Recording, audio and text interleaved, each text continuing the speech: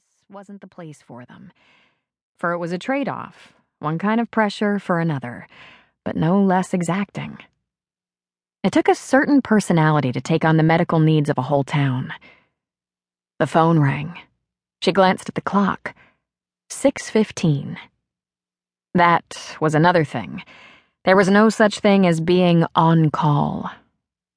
There was you. Period. She reached for the phone, but the damn cordless didn't work. Out of juice.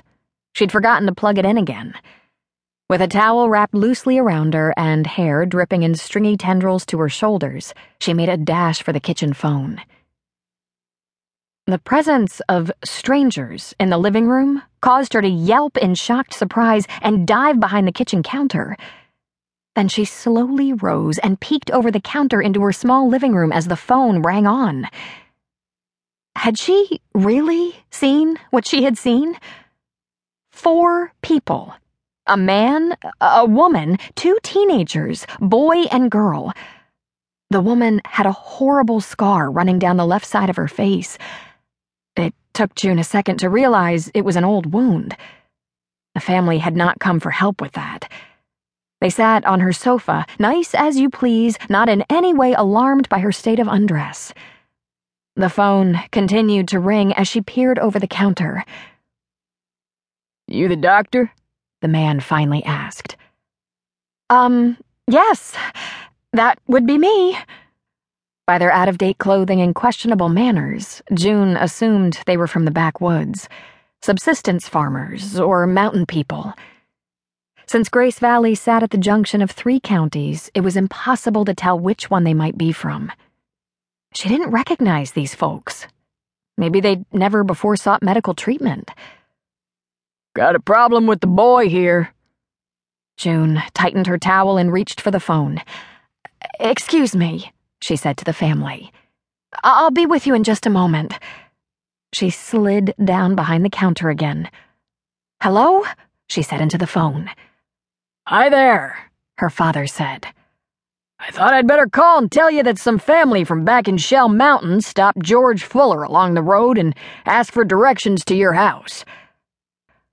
"Well, what the hell was George thinking?"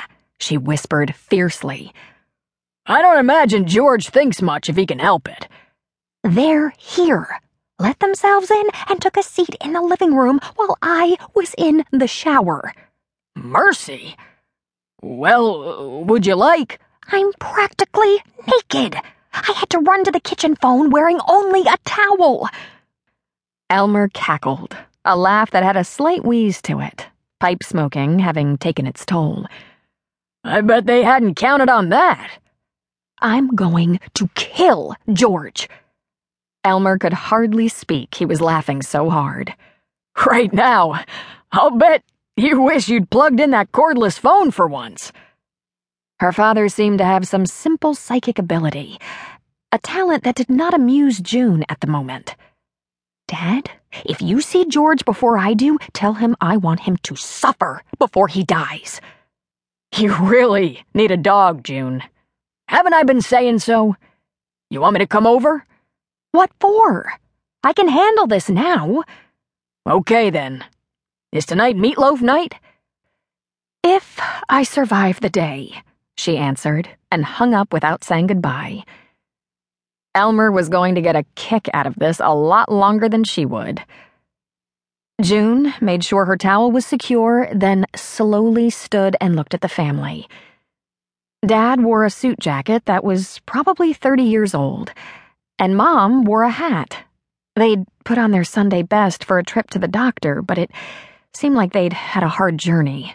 If the man hadn't said his boy needed a doctor, June would have thought the woman was in some need. The scar that marred her face ran deep from her forehead to her chin, across a blind eye that drooped sadly. It looked as if she'd taken an axe in the head. It gave June a headache just to look at it, though obviously the wound was years old. A childhood accident, perhaps. The boy must be in bad shape for them to come to her house. She saw he wore 1 boot and 1 clean sock. This did not bode well. "Let me get dressed, then I'll look at your son. Stay